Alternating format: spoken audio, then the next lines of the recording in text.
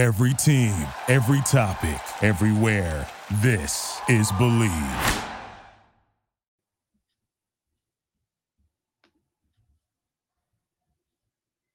And he quotes a rap lyric. It's a parade inside my city. Yeah. And it. Yes, sir. We are back with another edition of the Hardwood Culture Podcast on the Believe Network. No me, no the verse, no the guy. It's me, really real, villain real, Terrell from Virginia here at your service. And we are coming off another winning day. Another winning day. Another winning day. Hey, look. I'm telling you right now, I got to find a drop for this segment. We're about to start a new segment, and it's going to be called Sweat of the Night. Because, oh my Lord, did the Milwaukee Bucks give us a sweat with that team total? What? A bank shot three by Brook Lopez to cash the team total with what was it? It was like 10 seconds left. Well, a bank shot three by Brook Lopez. I mean, yo, hey, yo. When did he hit that three? He hit that three with 10 seconds left, yo, to give us the team total over. I had literally just tweeted, dang, we are not getting this team total over because I saw the writing on the wall. I thought they were coming back down the court. They were going to shoot the ball like 2-3 times, miss, get offensive rebounds, continue to miss, and then the time was going to be up. Nope, Brook Lopez said, don't worry about it. I got that. Hey, what a 13 and a half comes in at 114. Like, it's moments like that. When we have bad beats, we got to remember moments like this because that is the moment that we all live for. Wow, what a way to cash that bet. So we're 1-0 there. Already in that game, we cashed Milwaukee first half. Pretty much about the, I mean, I think I got better bench production than I would have thought they would have got, actually. But Jimmy Butler was on fire. Didn't matter. Brook Lopez and Giannis both had 17 at the half. They were able to get us the first half minus 4.5. And that's when the wheels went off right there. So glad that we got that first half play because the second half was all Miami Heat. Really, it was all Jimmy Butler. And Jimmy Butler had probably one of the greatest playoff performances that I think I've seen. And I've seen a decent, I'm not sitting there out here. I ain't no old man now. I'm 27. Like, I ain't no old man now. But I've seen some good games. I will admit that. I've seen some good games. And I've been trying to debate. I know for a fact that's Jimmy Butler's best game, for sure. I was trying to debate where was it up there in the games that I've seen. And it's pretty far up there. I'm not going to lie. That was like one of the single greatest performances in a basketball game I've ever seen by a player. Jimmy Butler was absolutely phenomenal. We didn't get Bobby Portis. It actually did come in at 10.5 points like I thought. Didn't get there. He finished with 4, I believe. So that didn't cash. Going to the late game, we had Jaron Vanderbilt over 1.5 blocks and steals. He had 2 blocks in the first 3 minutes of the game. I mean, I don't know how good you have to be to cash a bet in the first 3 minutes of a game. That is that's the quickest I've ever cashed a bet. Cause I ain't never hit no first basket or no nothing like that. I don't even be betting that stuff for real. But in the first 3 minutes, we cashed that. I was even shocked. I was like, "Oh no, this has to be a stat correction. No way." Yes, very, very quickly. It was so quickly I didn't even see either block because that's how quickly into the game it happened. So great call there. That was plus money too. That was plus 150. Jesus. So we had a 3-1 day plus money on Vanderbilt. Very, very profitable day yesterday in the NBA. Lakers ended up winning that game too, 117-111. And now, because you heard the intro, and I am 100% for the trolling of the Memphis Grizzlies. Now, if you've followed me from the NBA Gambling Podcast to this show, if you're just now listening, I really, really like this Memphis team. I think this Memphis team is good. I think this Memphis team has something to build on. And in the future, they can really, really be a powerhouse in the West. Well, I mean, if Kevin Durant and the Suns stay healthy. If not, it's going to be their Western Conference for the foreseeable future. But if they continue, they have a young roster, and no Steven Adams means a lot, guys. Like no Steven Adams means a lot for that team.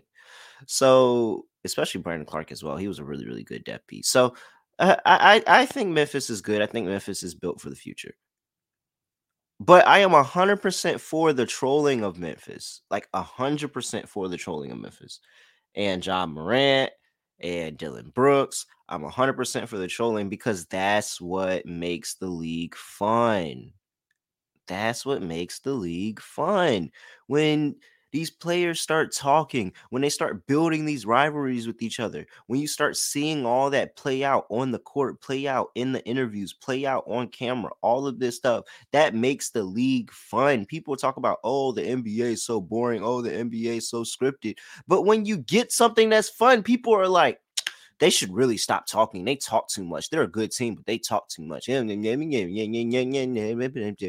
Ah, shut up, nerd. Like, come on. I mean,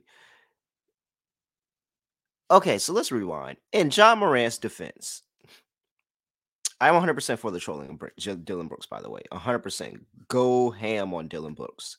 He's a tough guy. He can hold it. But go ham on Dylan Brooks. In John Morant's defense, because I know he said some stuff. And this was all the way back in December when he said it. And he said, I'm fine in the West. In his defense, when you look at the Western Conference during that time, would you too not think you were fine in the West? Let me just look at some of these. So in December, the Lakers rolled out a starting lineup of LeBron, Thomas Bryant, Dennis Schroeder, Austin Reeves, Lonnie Walker, with Damian Jones, Russell Westbrook, Max Christie, and Troy Brown Jr. coming off of the bench. Would you not think you're good as well at that point in time? I mean, would you not think you're good as well? I would think I'm good. Like, I think I'm really straight in the West. Let's see here. The Phoenix Suns rolled out a lineup of Chris Paul, Damian Lee, DeAndre Ayton, Mikal Bridges, Torian Craig. Ish Wainwright played 22 minutes off the bench. Like, come on. Like, in Ja's defense, would you not think you're good in the? I mean, you had that from the Suns, you had that from the Lakers. Denver is Denver. We didn't know what Sacramento was at this point in time. The Clippers can't stay healthy at all. Golden State was freaking terrible. I don't even think they won a road game by that point in time, honestly. Yo, like in his defense, he had a point when he said it at that point in time, and then it aged terribly. But in his defense, he was very, very good in the West at that time. That just go back and look at. I mean, you just had the Rudy Gobert trade a couple months prior. Like, come on, you would think you good in the West too. Stop playing. So that's the only thing. I think we might have to let Josh slide for that one. But it's fun. It's fun watching them get trolled. And then what's even better is technically the series is not over. So the thing that I wanted to come talk about today is that you have 3 teams now. One, I just think doesn't have a shot at all. But you have 3 teams that are down 3-1 with 2 home games left. Like, what? You have 3 teams down 3-1 with 2 home games left. The Cavs, Grizzlies, and the Bucks. Now, as a Knicks fan, I think the Cavs are done. I don't think it's any chance that they can, pull 3 off in a row against the Knicks. I'm gonna just be completely honest with you. But Memphis, how good Memphis is at home, how good Milwaukee is at home. Are you telling me that they can't win 2 home games? I don't know. And then now the issue for Memphis is the fact that as a road dog, they haven't won a game straight up all season, and they covered only 2 of them, especially how they blew that cover late last night. So I guess it's just, but it seems like it's the foregone conclusion that Milwaukee is going to be able to figure this out because the books have not adjusted at all whatsoever to the fact that they're down 3-1. Let's look at the series. So I just want to read you the series prices of everybody that is down 3-1, including the games tonight.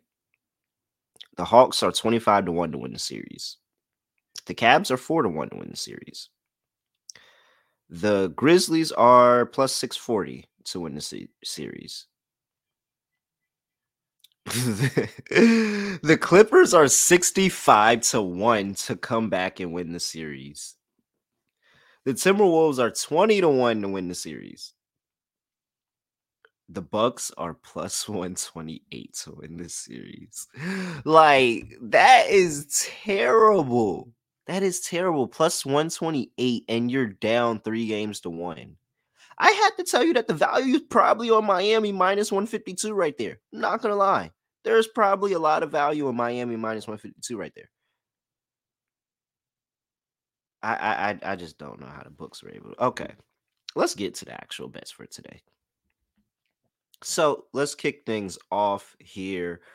We had 3 games on the slate, all huge spreads in all elimination games and home elimination games at that for the Atlanta Hawks and the Boston Celtics, the Minnesota Timberwolves, Denver Nuggets, and the Los Angeles Clippers and Phoenix Suns. Celtics are laying 13. Nuggets are laying 9.5. Suns are laying minus 12.5. Now, gut call by me.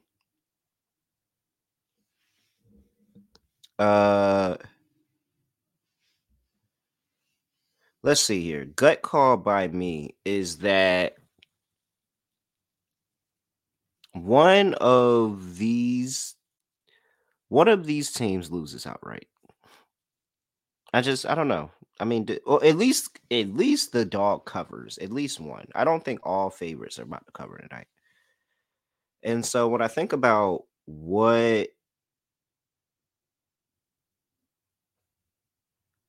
when I think about which of these teams of the favorites is going to cover, I just lean to Denver. Like, Denver's been getting disrespected on this line the entire series. They're laying 9.5. We know they can beat this team by double digits. We've seen them absolutely pull through and just destroy Minnesota at home. Minnesota went to overtime and blew the lead at the end of the game, had to go to overtime and try to pull that win. Anthony Edwards really, really forced that and got them that win. I don't know. I just think it's Denver. My gut call is that the smallest spread is the one for the favorite that covers. I'm going with Denver minus 9 for today. That's play with number 1. Play number 2, I'm going to just follow the trend. I don't really like a lot because I really don't like huge spreads, and I typically take dogs in that aspect, but I think that the playoffs is a little bit different.